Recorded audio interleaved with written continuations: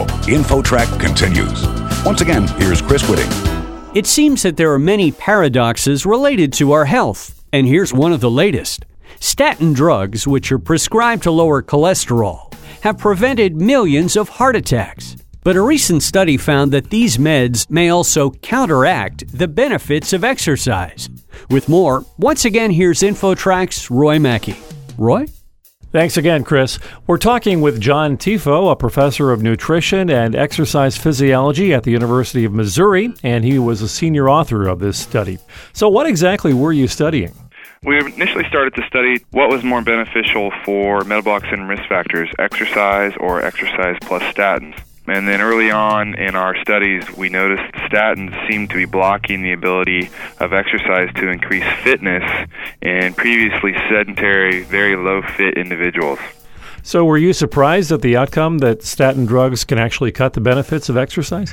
Initially, when we saw the results, we dug into the literature, and at that time, there was a lot of anecdotal reports in scientific literature that a lot of cardiologists were having patients come to them with problems, complaining of fatigue, inability to exercise. So once we saw the results and then looked at the accumulating data from the literature, it started to make sense.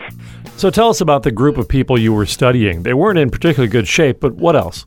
They were actually obese and sedentary. They didn't have extremely high cholesterol. Most of them were right at the borderline. And I've had questions from people saying, well, what good is doing this study in that kind of cohort if they didn't have high cholesterol? Well, if you know now, a lot of physicians put everybody on statins that are at a certain age or obese or right at the risk of developing high cholesterol. So those are exactly the kind of subjects who are being prescribed statins these days. And what was the result in terms of their cholesterol levels between those two groups after the 12 weeks?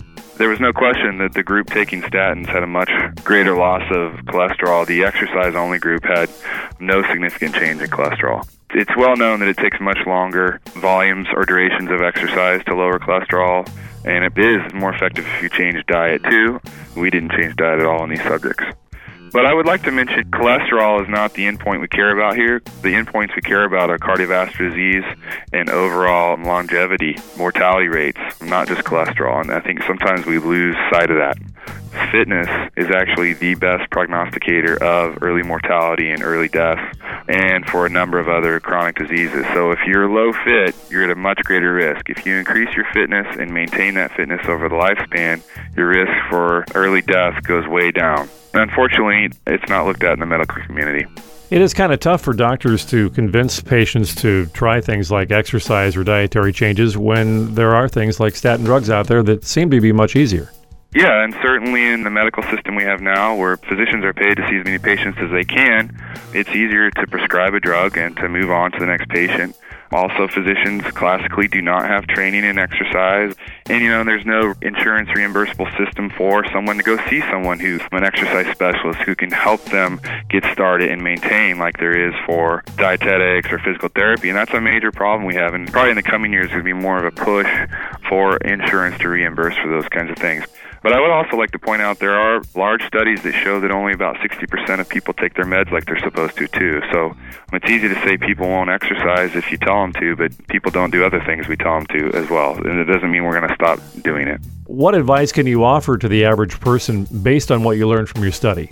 If you are an individual who is totally set on staying completely sedentary, number one, you need to know that there's a great deal of risk with that. And then if you're going to do that, then okay, take statins. Now, I will say individuals who are sedentary and take statins report a lot of problems with achiness and soreness and things like that as well. But at the end of the day, if you're a borderline patient with your cholesterol and you want to make a lifestyle change, potentially talk with your physician about avoiding statins and trying to make other lifestyle changes. Be more active, sit less, try to get in some programmed exercise, and improve your diet. And how much exercise are we talking about? Well, the general guidelines are 150 minutes a week of exercise, and that really is just 150 minutes a week of walking, and that can be 10-minute bouts throughout the week, or you could do the 30-minute bout a day, 5 days a week, and it doesn't need to be something where you go to a gym, you sweat, you have to shower, you have to program an hour and a half of your day into it. It really can be taking a 20-minute lunch break and going for a walk around the block a few times. I mean, this is the kind of thing that can really have great health benefits, and I also do diabetes research Small incremental increases in daily physical activity and exercise can have dramatic reductions in lowering your risk for diabetes. John Thyfault, Professor of Nutrition and Exercise Physiology at the University of Missouri. Thank you very much for sharing some advice with us. Thank you. And for InfoTrack, I'm Roy Mackey. And that's it for this week's show. InfoTrack's executive producer is Randy Meyer, and I'm Chris Whitting. We hope you'll join us right here next week for another edition of InfoTrack.